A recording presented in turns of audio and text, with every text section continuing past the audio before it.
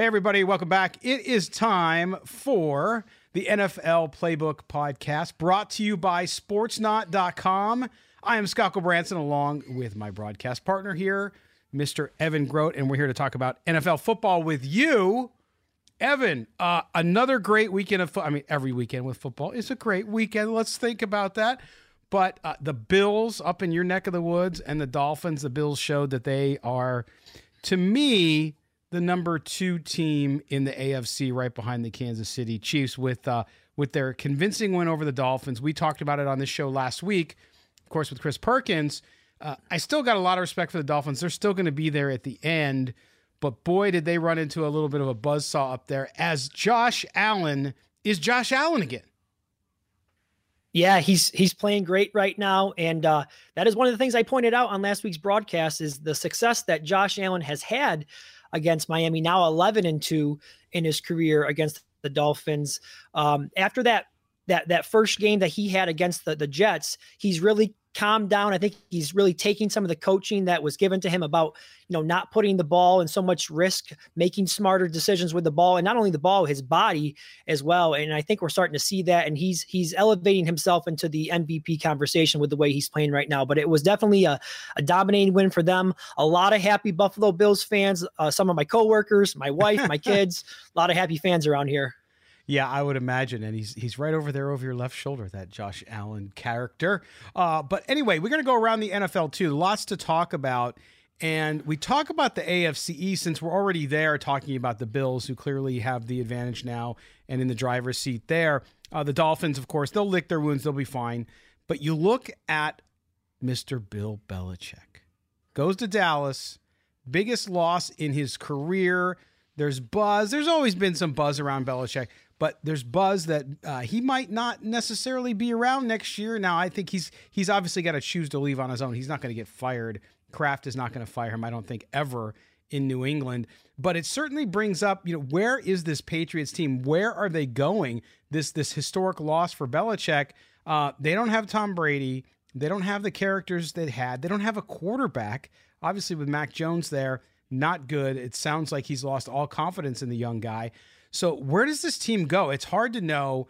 The dynasty, if you will, was over a bit ago, but now it seems as though the Patriots kind of teetering on that edge of maybe becoming the bottom of that division for several years to come.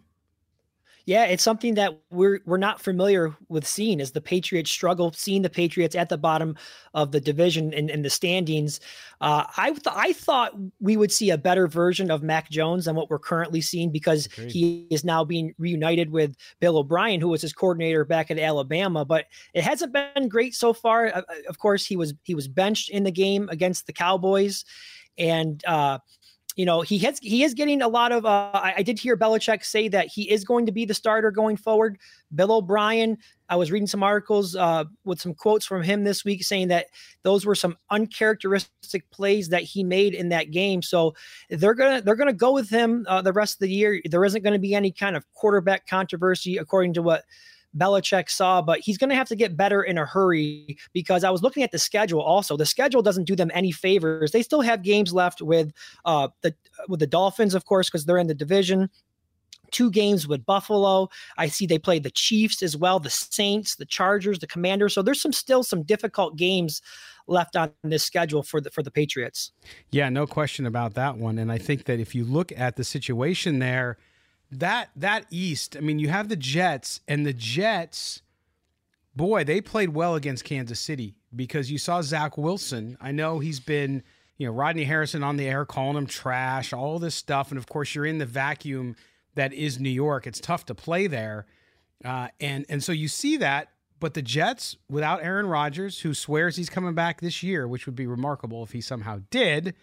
But you look at what's happening with the Jets. The Jets seem, they're playing a lot better than people thought they would after the loss of Aaron Rodgers, after the loss of your franchise quarterback. And Wilson seems to be playing well enough. This division's going to, look, the Bills are clearly the class of the division, but between the Dolphins and the Jets and injury is always the great equalizer, Evan. You never know what's going to happen down the stretch. But I think this race, and I think one of those teams out of that division, maybe 2, could end up becoming a wild card team. Yeah, and you're talking about injuries. That's been one of the big problems for the Patriots as well, as they've been just riddled with injuries. We saw them lose Matthew Judon for the next 2 months last week, as well as their rookie cornerback Christian Gonzalez, I believe. So they've got a lot of injuries to a lot of key players, and yeah, that is always the X factor. Obviously, that's been the major problem for the Jets.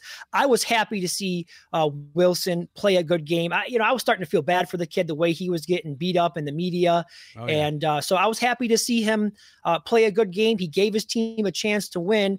There's been a lot of talk nationally on the radio and whatnot about the controversial call, the PI on Sauce Gardner. I didn't like that call there, to be honest. I think that the Chiefs get the benefit of a lot of calls. Think back to the Super Bowl. The holding call on Bradbury that pretty much won the game for them. They're getting a lot of calls recently. And I'm not a big fan of that personally. I wish the referees would kind of let them play a little bit, especially in big moments like that. Yeah, no question about it. All right, let's move to the AFC North, because this division is really interesting. And you and I, when we were planning for the show, we wanted to talk about the Cincinnati Bengals, because I'm going to tell you right now, Evan, and with all due respect to my friends in Cincinnati, season's over. They're not going to make it. They're just not going to make it. I'm not saying Joe Burrow won't regain his form. I'm not saying Jamar Chase can't have a good season. But this team is done. They're 0-2 in the division. You look at Baltimore is 3-0 in the division. And Baltimore's going into Pittsburgh this week. And if they win that game, lights out. It's over. But I just don't see, starting with the Bengals, I don't see the Bengals recovering from where they're at, because they went out, they made their offensive line seemingly better. They made their defense seemingly better. Even though they lost Jesse Bates, which was a big loss, they made up for it. They drafted well. They have the best wide receiver room, I think, in the AFC, and can't get it done.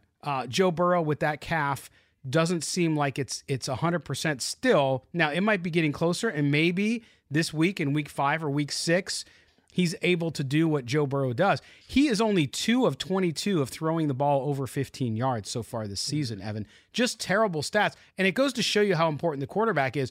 But it's shocking to me how the Bengals have played so far this year. Yeah, and to me, it all comes down to the injury to Burrow. I mean, I know the defense hasn't been as good as they were hoping it would be at the beginning part of the season to try to get them through this rough patch as Burrow gets healthy. But the injury is just devastating to the offense. One of his greatest strengths is his mobility. He's a mobile guy, not quite as mobile as like a Patrick Mahomes type, but he can make plays within the pocket by extending the plays, and he's just not able to do that right now. And teams are blitzing him at an extremely high rate compared to what they have seen in past seasons, and it's being very effective against them. I believe he's on pace. I was reading an article in The Athletic. He's on pace right now to be blitzed 47 more times than he saw all of last year. So until they can do something to stop teams from doing that, to make them pay for blitzing, they're going to continue to see it. So it's going to, and again, you mentioned how healthy is he right now? Will he eventually get back to 100%? If he doesn't, this could continue for this offense. And so they just gave him that massive contract in the offseason. Not that it was a bad contract. Obviously, he's worth all of that kind of money. He's a great player, one of the top 3 quarterbacks in the NFL, in my opinion. But the injury is just taking away some of the things that he does so well. Yeah, no question about it. And I think that you look at that situation with them and you feel for the fans, right? Because this team was supposed to be such a juggernaut. I mean, I'm not kidding you. I picked them to go to the Super Bowl, and they just have not been able to do it. And you're right, because of Joe Burrow. It's one of those situations where, I underscore the importance of quarterback in the NFL, in today's NFL, and it's a great example of that. Evan, the other thing here with that division is the Pittsburgh Steelers, another disappointing team. You look at what they're able to do on offense, which is almost nothing, and then on defense, they're giving up the run. The only team that they haven't given up more than 140 yards on the ground to was, of course, your Las Vegas Raiders, who only gained 69 yards on them. But this team can't get it right on offense. Of course, now Kenny Pickett hurt. And then on defense, they seemingly can't get it together either. And now they got to host the Baltimore Ravens, where, imagine this. You're in the first weekend of October, pretty much, second week in October, technically. And the Ravens, I think, can pretty much wrap up the division title. Now, I know crazy things can happen, and I know it's early, but I really believe that, because if they go to 4-0 in the division and they've beat every team in the division once already, who's going to come back? It's not going to be Pittsburgh. It's not going to be Cincinnati. Cleveland, with that defense, perhaps. But boy, this division has ended up a lot worse than we ever anticipated it would be. Absolutely. I thought the AFC North was going to be the best division in football. And I thought the Pittsburgh Steelers were going to be one of the sleeper teams in the league this year. They had a great preseason. The offense looked great in the preseason. And I think what we've learned is that the preseason is much different than the regular season, obviously. But I was expecting a major step forward from Kenny Pickett. We have not seen that. And I think a big part of the problem is the offensive coordinator, Matt Canada. It doesn't sound like Mike Tomlin is going to make any changes. He's not going to fire the coach. It seems like he has his support. I'm not so sure I agree with that, but just really underperforming right now, this offense. There's a lot of young talent with Najee Harris and Pickens and the tight end. And there's just a lot of talent there, but they just have not been able to put it together. So to me, you have to look at the person who's in charge of the offense, and that's the offensive coordinator. So I don't know if he'll last the whole season if it continues to go the way it is, but right now Tomlin's is going to keep him on board.